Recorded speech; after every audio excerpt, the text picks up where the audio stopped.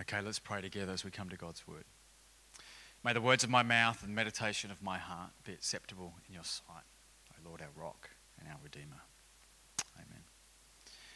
Well, we're going through a series through the book of Genesis. We're looking at foundations for life. That is, whether you come this morning or you're hearing this from a Christian background or not a Christian background, all of these things are actually applicable to humans in general. So they're helpful for us to learn from. This week we're looking at marriage, actually pre-marriage technically. This week and next week we're zooming in on some verses which talk specifically about husband and wife relationship called marriage.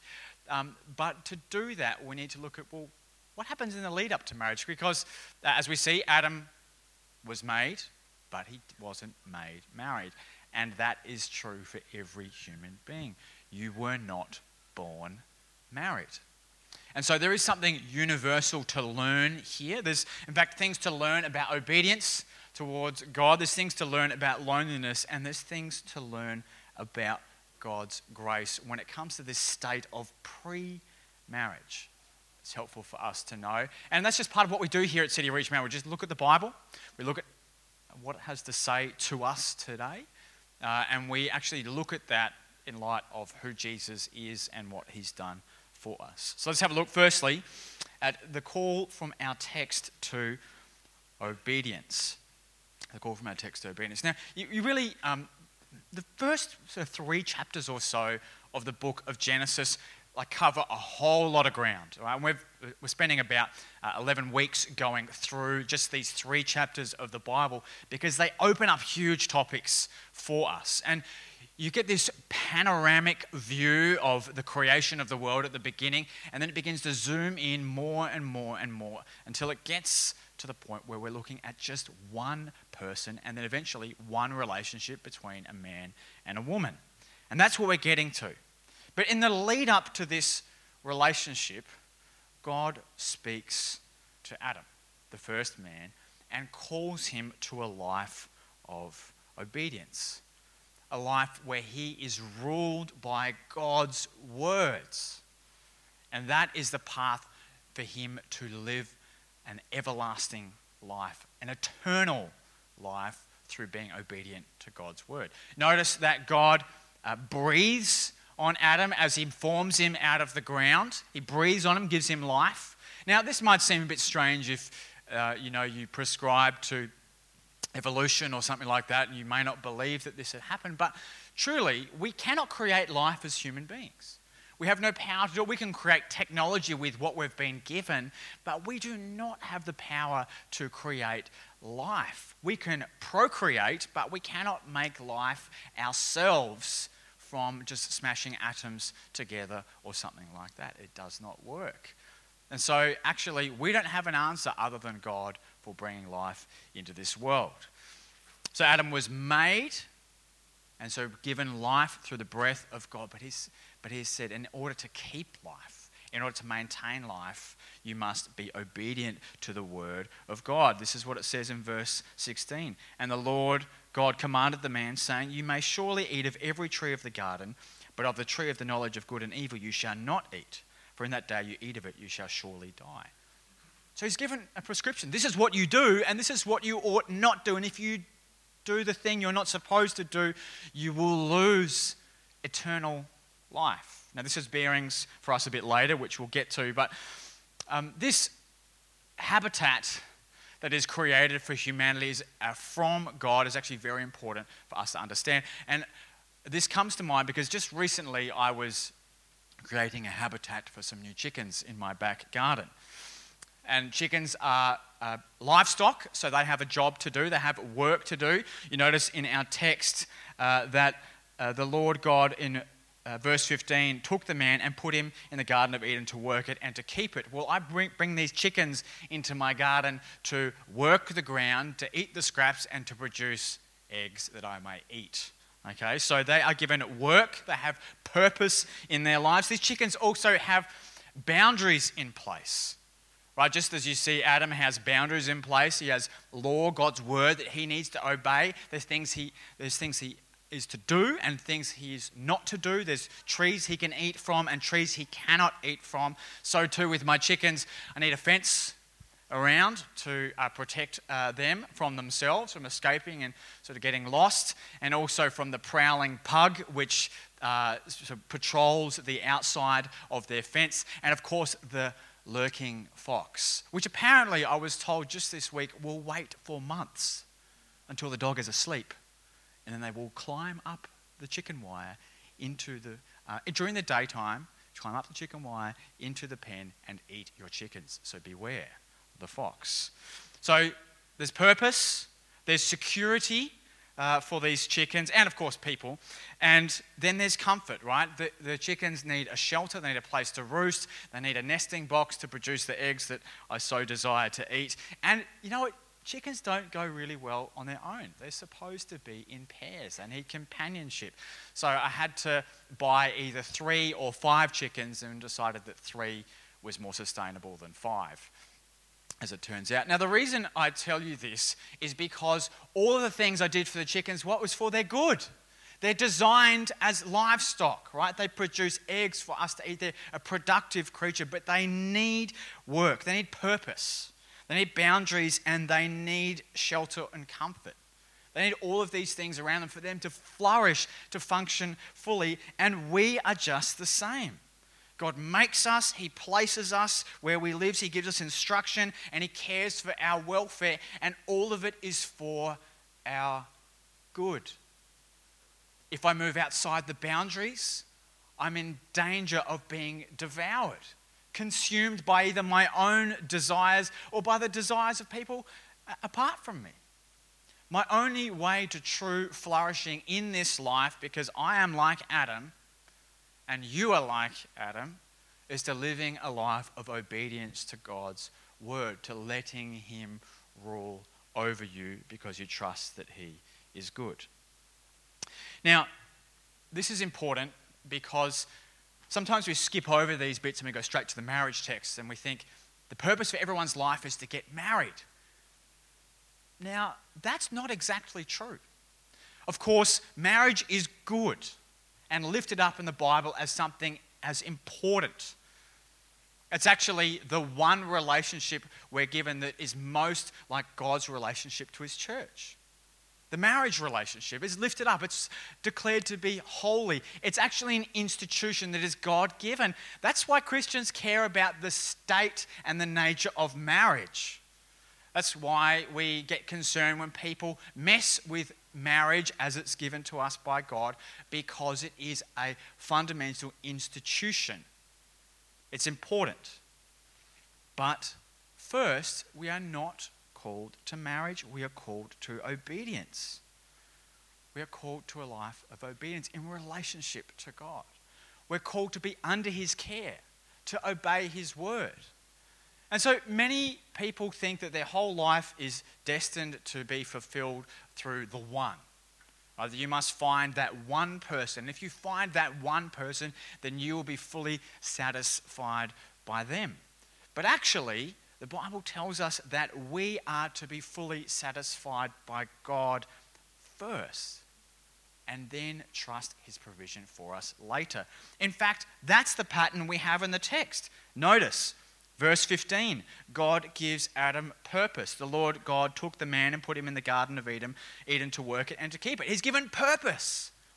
Work. Now, we covered this a few weeks ago, but part of our purpose in this world is to work, to have a vocation that has various different forms, whether we consider ourselves to be in a pre-work state as a child, perhaps in education or learning, or perhaps we are unable to work because of illness or age or whatever, but work is broad and it has several spheres in it, but I covered that a few weeks ago, so you can look at that if you'd like to.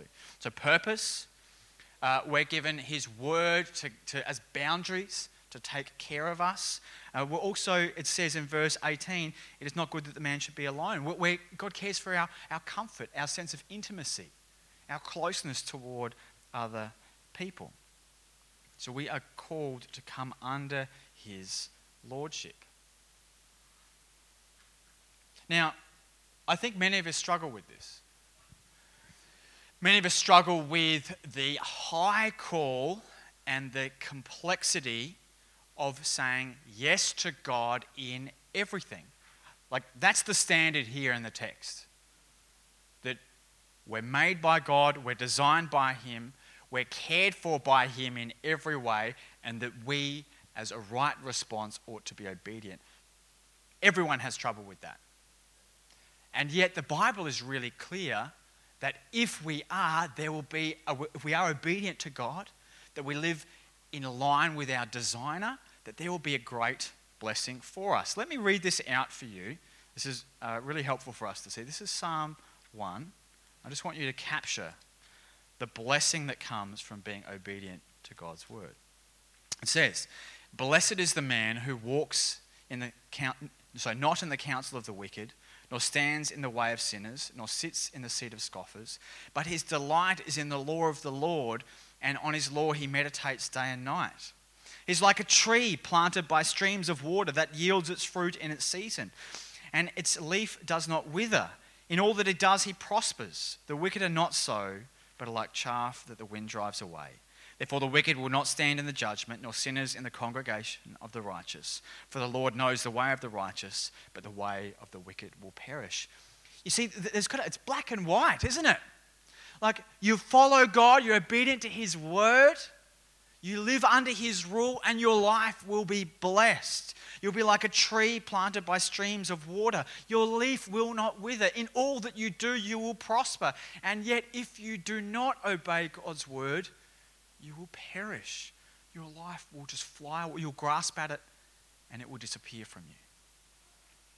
So the calling is really high, but the blessing is enormously large. And of course, it makes sense, doesn't it?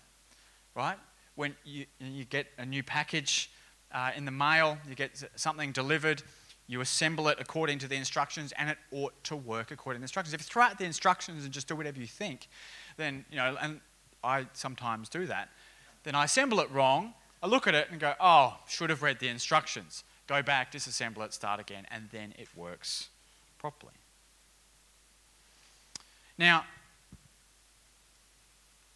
intuitively, I think everybody knows this, that there is a great blessing that comes with being obedient to God. There is a great blessing. But intuitively, we also know that it is very hard.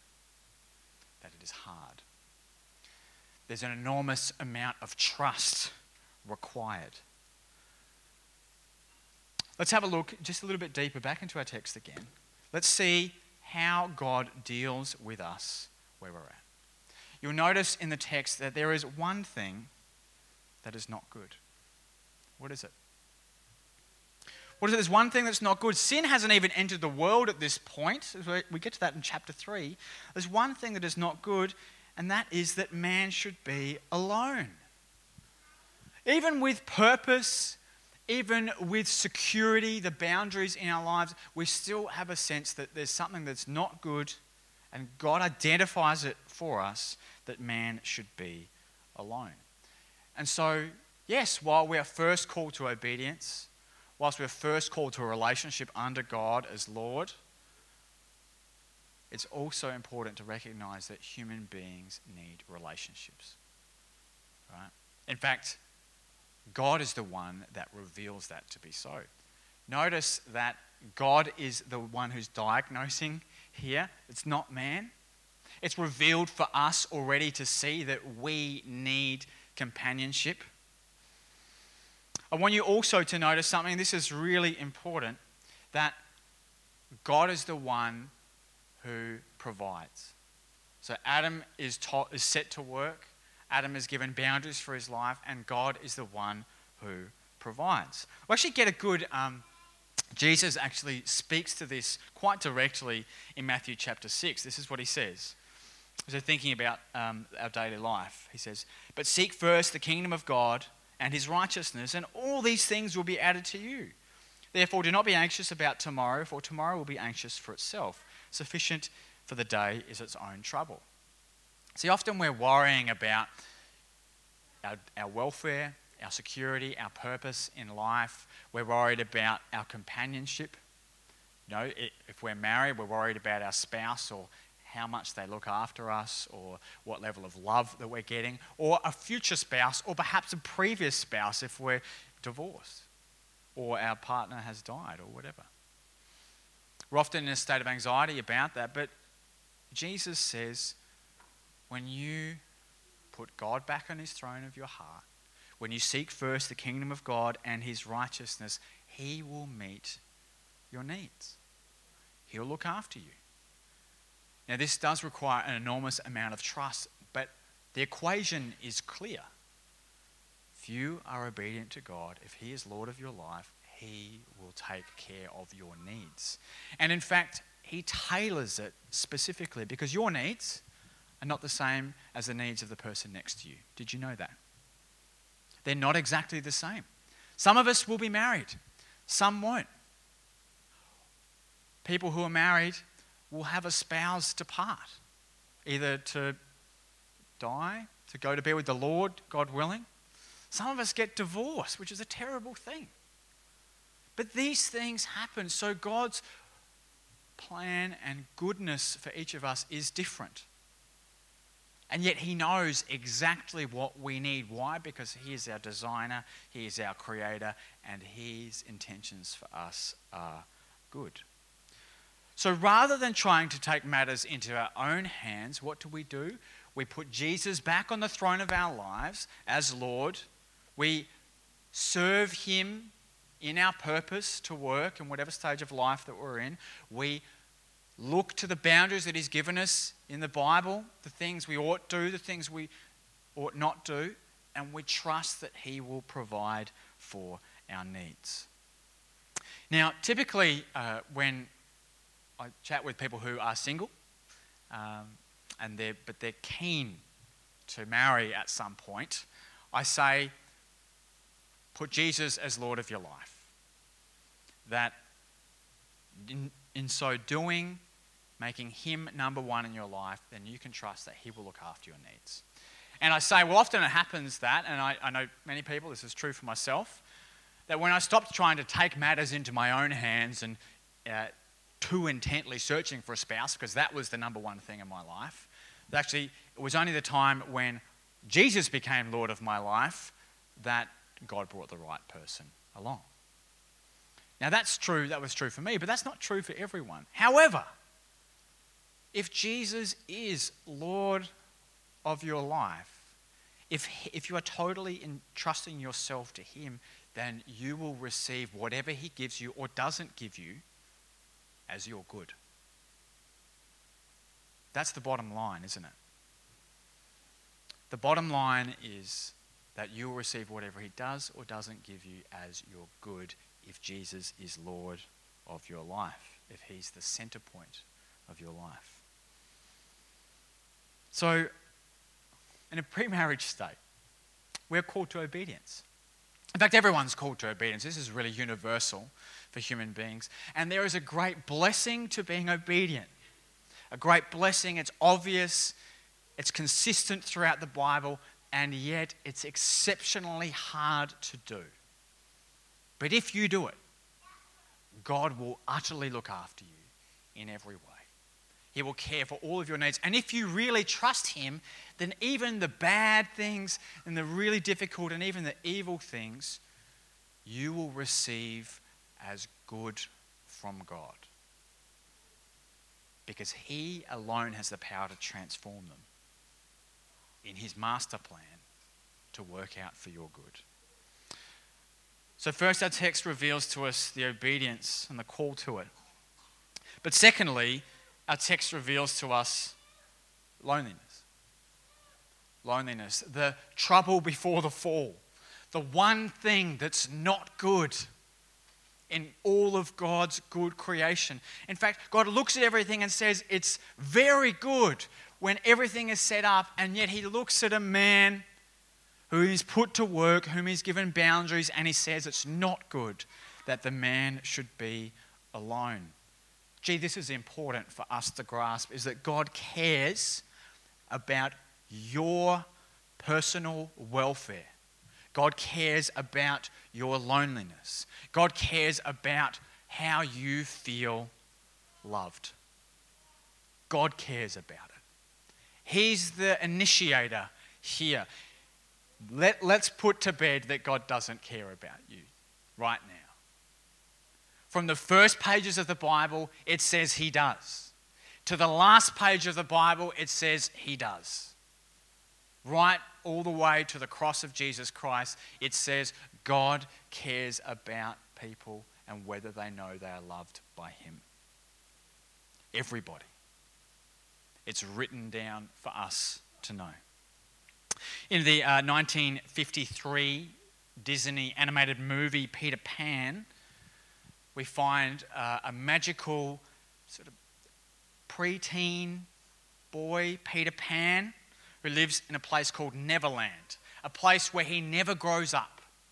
He can stay a boy forever in his island paradise. He is a very capable young man. He is very strong. He's able to, fight sword fights against his nemesis, Hook.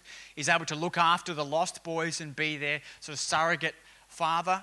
He's able to sort of go around his island paradise in relative ease. And of course, he can fly too. So he's doing pretty well for himself. The problem for Peter Pan is that he is utterly selfish. Utterly selfish. His whole life is about him. In fact, in the mythology, because there's several versions of Peter Pan, but in the mythology, it's said that he, at 7 days old, heard about his parents talking about when he becomes a man, and he ran away and refused to ever become a man because he wanted to live in his boyhood dreams forever. But when he meets a young woman and her two brothers, the young woman Wendy, he almost falls in love. Almost. He finds a companion in her that he can get along with. Someone whom might fulfill that hole in his heart, that place where he's lacking. The thing that he's trying to fulfill with the lost boys, but he never does. The thing that he's trying to fulfill with his sort of surrogate girlfriend, Tinkerbell the fairy, but never does. She's never quite enough. No one's quite enough, and maybe he thinks he's found it with Wendy. So he invites Wendy and her two brothers to come along with him from London to Neverland, and he flies them over. But the problem is he cannot commit to her because of his selfish desires. It seems that being the boy that never grows up absolutely consumes Peter Pan so that he can never commit to her fully. He only wants her to fulfill his dreams. In fact, he wants her to come to live in Neverland and to become surrogate mother to the lost boys too, so that he would be father and that she would be mother. Now, she's naturally inclined to do so, but she begins to feel homesick and heartsick. She feels that things aren't right in this place. Perhaps she recognizes that Peter Pan is really just living out all of his fantasies. He's utterly selfish. Though he's intelligent, though he's a brave young man, he is utterly selfish and perpetually self-absorbed. Wendy and her brothers decide to offer the lost boys a home. The reason they're called the lost boys is because they don't have a family. And Wendy comes up with an idea. We'll take them home back to London and adopt them. We'll make things right. But Peter Pan, refuses. He cannot give up his selfish life. It still rules in his heart. In fact, in some of the non-Disney versions of this story, Peter Pan actually goes out kidnapping children to join the lost boys in their island paradise so that he might rule over them in their perpetual state of loneliness. Isn't it a sad thing? That ruling over ourselves, not being able to commit, all comes out of this selfishness and being self-absorbed. So loneliness. Loneliness is this one thing that the Bible describes as not good even before sin has entered the world. And yet God has a plan. It seems pretty clear in our text that God's plan is to provide a spouse for Adam. We see that he will make a helper fit for him. Now, the word helper is not to denigrate women at all. In fact, the Holy Spirit is described as a helper, as in part of the triune God. So the idea is that God will make someone who is a perfect fit for him and he a perfect fit for her. That their relationship, just as all of creation has been so far, will be in perfect harmony, because being alone is not in perfect harmony. So that could be perceived as the solution to loneliness, marriage. Now, let's be honest. It is a solution to loneliness. It is a way that God gives a gift of companionship. Many of us are married for that very reason, because God has given us that gift of companionship. He's given us something good by giving us another person. Of course, as we get married, we realize that marriage ain't so easy. And perhaps we've had an idyllic view of what it looks like from the outside, and yet once we're in, we're like, the window dressing isn't the same as what it looks like on me.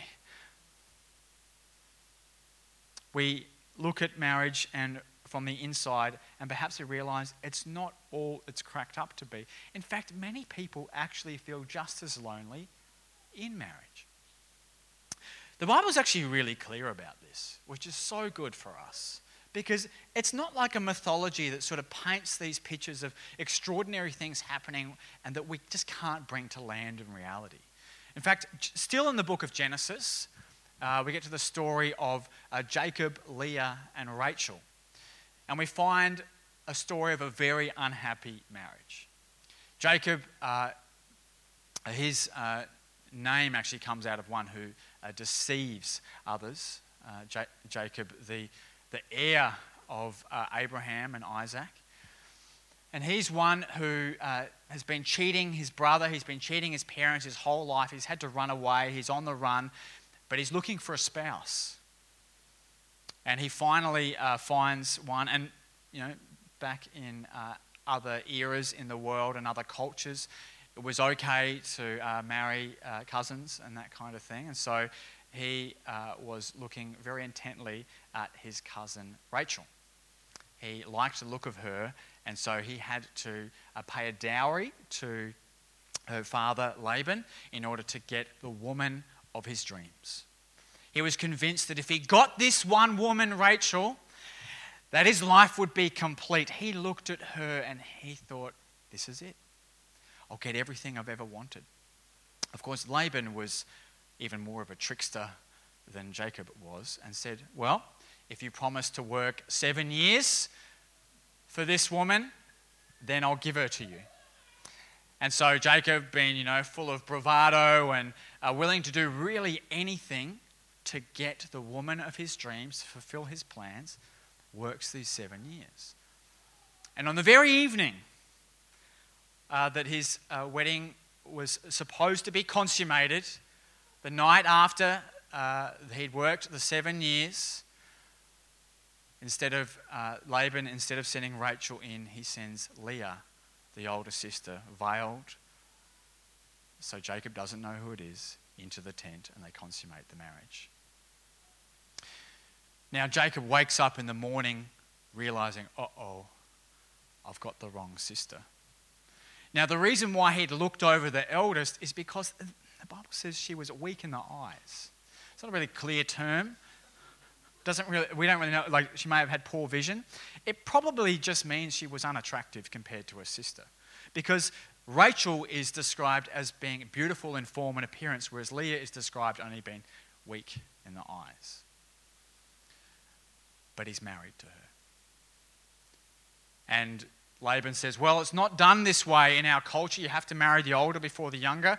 And Laban's worked out this plot that he can get 14 years of work out of this young man. So he says, well, for another 7 years, you can have the other sister too. And so he does. But think about Leah. Leah was the woman that nobody wanted. Her father didn't want her because she was unattractive, and so he was figuring, well, no one had married her yet. So if I cheat my way into getting her married off, I won't have to look after her anymore. Her father didn't want her. Her husband didn't want her. And so she is in a living hell because she is unwanted by her father, she's unwanted by her husband, and she is lonelier than she's ever been in her life. She's stuck. Her husband loves another woman, and he's also married to her. By the way, the Bible never endorses polygamy, just as a side note. Never endorses it. In fact, almost every time the Bible talks about polygamy, it's in the negative sense. Because look at what happens from it: rivalry, dissension, loneliness within the marriage, this lack of love. Now, why on earth would the Bible tell a story like this?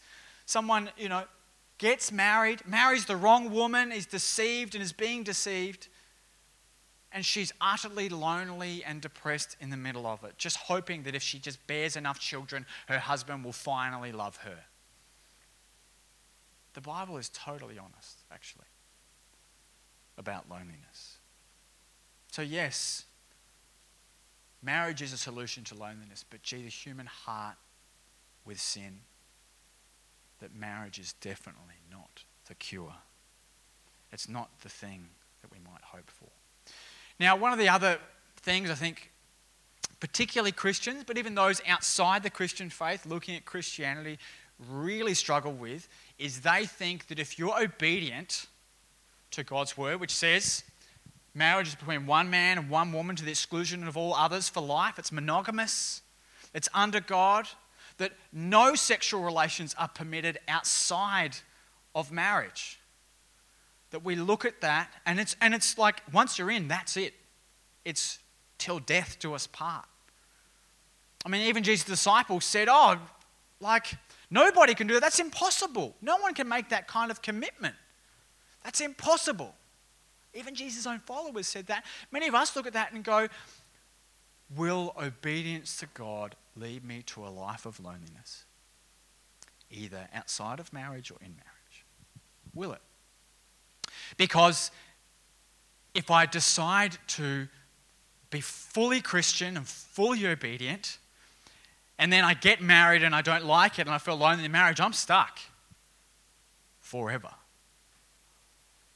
And in fact, the Bible says that if you get divorced, it's better not to remarry. Now, it permits remarriage after divorce, and there's a bit more we could unpack around that. But it says it's actually better not to marry after divorce. And even after you're a widow. Once you're a widow. But we'll get to that another time.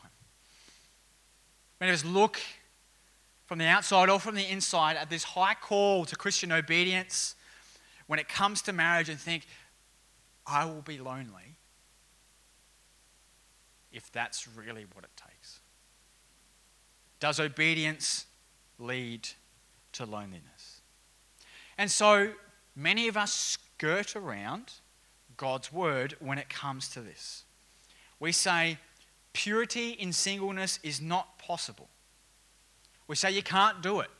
So I will selectively read God's word. Because actually, the things that we have trouble with in the Bible are not the things we are unsure of. It's the things that are abundantly clear. That obedience leads to blessing. That God's plan for marriage is good and worth following. That God has a better intent for our lives than we do. That God's plan for human sexual relationships is one man, one woman to the exclusion of all others in a lifelong covenant commitment. And no sexual relations outside of marriage are permitted whatsoever. That's the biblical standard. Jesus, even in the New Testament, peers into our hearts and goes, even if you're thinking about it, even if you're lusting in your hearts, you've committed adultery with your eyes. Jesus knows that actually it's in here is where we need to get this sorted out. Obedience is something that comes out of the heart. But the question remains, does obedience lead to loneliness? Now, we might look at the Bible and say, well, hey, this is too hard. I like some parts of Christianity. I like the bits that build me up. But the call to total obedience, the call to sexual faithfulness, the call to reserving sexual relations to marriage exclusively. And if I can't get that, sometimes I think, well, I'm just going to take matters into my own hands. I'm going to selectively read the Bible. I'll believe some parts and not others. Unfortunately, this is a very slippery slope. A very slippery slope. Because if obedience leads to blessing, then disobedience leads to a curse. We reap what we sow. That is, if we choose not to obey God's word, if we choose that Jesus wouldn't be Lord of our lives, that he wouldn't rule over us, then we get Genesis chapter 3 again and again and again. When we feel temptation come like the slippery serpent and it whispers in our ears, God's not going to look after you. God's way isn't good. We hear the slithery sound of something saying, you're better off doing things your own way because you're the only one that knows how to look after you. When we obey that voice, it always ends up worse. It never ends up better. We're either in marriage or outside of it. The good news is the Bible is a story of redemption. The Bible is a story from Genesis chapter 3 onwards of humanity trying and failing. And trying again and failing abundantly, and God again and again and again coming with grace and love, bringing his word, his forgiveness, his freedom, his salvation to people. And this increases more and more and more right the way through the Old Testament until you get to the end of the Old Testament and you look at it and you go, no human being has ever been able to follow God's word and be fully obedient. No one has been able to achieve it. They've all tried and failed. Even the shining lights, the heroes of Israel, the King David's committed adultery with Bathsheba. Even the most celebrated heroes fell the furthest. When we take matters into our own hands, it doesn't lead us away from loneliness. It just takes us further away from God. Now, Peter Pan's selfishness led him to battle his nemesis, Captain Hook. You see, when Peter had decided that he wasn't going to go with Wendy and the boys back to London and to finally find a home, to finally give up his self-absorption and to enter a family, Hook hatched a plan. He thought, I can get them all. So he captured the lost boys, he captured Wendy and her brothers, and he set a time bomb behind for Peter Pan to blow him up. Peter somehow survives, he frees Tinkerbell as well, and then he goes, for the first time really in his life, it seems, he goes to fight for the sake of others. The only thing that he's got on the line here is that Wendy, her brothers and lost boys have been captured by Hook, and he says, well, I'm actually going to lay down my own life, in a sense, and fight for their freedom. So he goes and battles 1-to-1 against Hook, and Hook says, you wouldn't dare to fight old Hook man to man. You'll fly away like a cowardly sparrow, because that's what Peter Pan normally does, because he's utterly selfish. And yet this one time, somehow, this spark of courage, this spark of selflessness comes out of nowhere, and Peter Pan puts his own life second for the sake of others, narrowly avoids death, and defeats Hook when he falls into the water, and is chased eternally by the crocodile, which has the tick, tick, tick, as you remember, of the alarm clock in its mouth. You see, Peter Pan learns that the only way to overcome the loneliness and the selfishness which he feels together is to let others take first place in your life. The only way to stop being selfish is to let a greater virtue take hold, to put your own life on the line and have someone else on top. There is a way out of loneliness. It is obedience. But there's something missing, isn't there? Because we see that the way out of loneliness is relationship with God. It brings us into a relationship with other people, but loneliness still seems to remain. And yet the Bible tells us that there's this great blessing that comes from obedience. Psalm chapter 1, it's abundantly good. And yet we're still left with, well, how do we do this? How do we live a life of obedience without loneliness? How do we really trust God when that standard is so high and so hard? And so what we need is grace. What we need is the inside part of us, the motivating part, what we call the heart in our modern language, but it's really our motivations to be changed.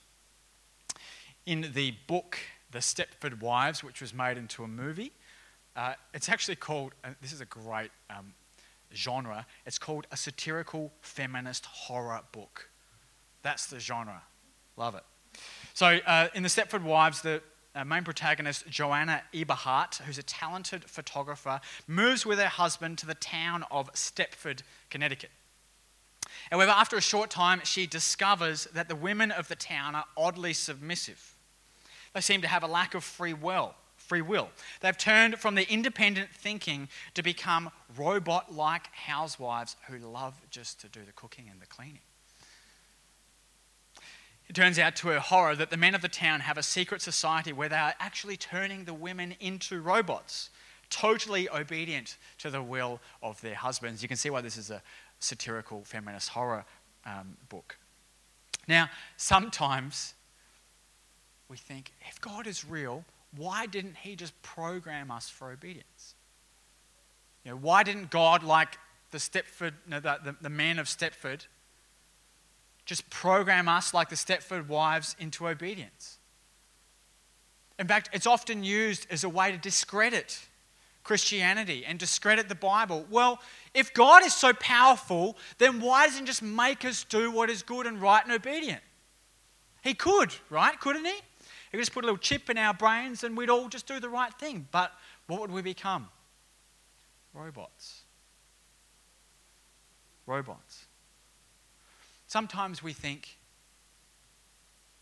if I really obey, I really give myself to God, that he would be the center even over my deepest desires for purpose, for comfort, for security, I'll become like a robot and I'll never be happy. But God is not like a Stepford husband. God made us so that we would have a relationship with him. If he wanted robots, he would have done so in the garden. He would have not said to the man, these are the trees you ought eat and these are the ones you shouldn't. He would have just programmed him to do so, and it would have been in his base code. God desires real relationships with us. Why? Because we are made in his image. We're made by love with our own will. That true love is made up when God's will and our will come together in a relationship called love. That is where it comes together. If we were robots, there would be no commandments. There would be no word of God. The call to obedience shows us that God made us for a love relationship with him and with each other. And this is the way into the heart. This is the way that we can live a life of obedience and receive the blessing, even when things are hard, even at the cost of perhaps loneliness, because we trust God. But we can only do that when we recognize that the way to get into our hearts is through love. Now, there was another garden that Jesus entered into the night before he was crucified. Another garden. It was called Gethsemane. It wasn't the Garden of Eden. It was Gethsemane. And it was in that very place that Jesus did the one thing that no ever human being has ever had happen to them. He was perfectly obedient in every way, even up unto death. And yet he said, not my will, but yours be done, to the Father. Did he not? That's what he said in the Garden of Gethsemane. when he was looking forward to taking the weight of sin upon himself on the cross, and he knew it was going to cost him utter loneliness. He was going to be forsaken by the Father. And yet he'd lived a perfect life, never sinned. The Bible says he had no sin. The Gospels are in full agreement. Jesus never sinned, not once, not even in heart. And he's the only person in all of human history that his fullness of obedience led to death and loneliness. It's never happened before, and it'll never happen again. Why? Why? I mean, you look at Psalm chapter 1. Let's just go back there for a moment. Let's just interpret this text one more time. It says, "Blessed is the man who walks not in the counsel of the wicked, nor stands in the way of sinners, nor sits in the seat of scoffers. But his delight is in the law of the Lord, and on his law he meditates day and night." Where's the blessing for Jesus? It's not there. What does it say? Verse 3, "He is like a tree planted by streams of water that yields its fruit in season. Its leaf does not wither. In all that he does, he prospers." Jesus is not being blessed as he's on the way to the cross of death. This is true for everyone but Jesus. Listen to it again. Verse 4, "The wicked are not so, but they are like chaff that the wind drives away. Therefore the wicked will not stand in the judgment," as in they will be judged, "nor sinners in the congregation of the righteous. No, because they are under judgment of sin. For the Lord knows the way of the righteous, but the way of the wicked will perish." The only answer to why Jesus, the perfectly obedient man, was willing to stare an eternity of loneliness in the face and accept it willingly is because he was taking wickedness upon himself. That is the only answer we are left with in the Bible. That Jesus, out of absolute love for humanity, would take utter loneliness upon himself so that you and I can look at what he has done and say, I will never be lonely because Jesus will never leave me nor forsake me because he died for me, though being perfect. Though willing to take the eternity of sin upon himself, he said, "Not my will, but yours be done." That is the God who wants a love relationship with us. That's the God with whom, if we put our faith in him, we will have no dark night of the soul so dark that if we give ourselves over to it, that we will end in utter despair because we know that Jesus has gone there first. He has saved us from it. Jesus took the sin of death so that we wouldn't have to. This means for you and for me that I can say yes to Jesus in marital faithfulness. I can say yes to Jesus in my mind and in my heart in singleness. This means that we can say yes to Jesus. We trust you. I will not listen to the slithery voice that says I'll be lonely if I put my hope in you, because we know that he went to the uttermost depths for me. Only because Jesus said, "Not my will, but yours be done," do we know we have a God who will never leave us nor forsake us. And so, we have someone greater than the spouse who is fit for us in Jesus. We have someone greater than Adam, who was not obedient to God's word. Jesus has earned the eternal blessing of God. And so us, by faith in him, in a love relationship with him, will be fulfilled. Life can throw nothing at you that will consume you and destroy you because Jesus was destroyed for sin on your behalf. If you have Jesus, you've got everything. You've got everything. I want to just apply this to 3 parts and we'll finish. This is good news for people who have a Peter Pan, self-centered life.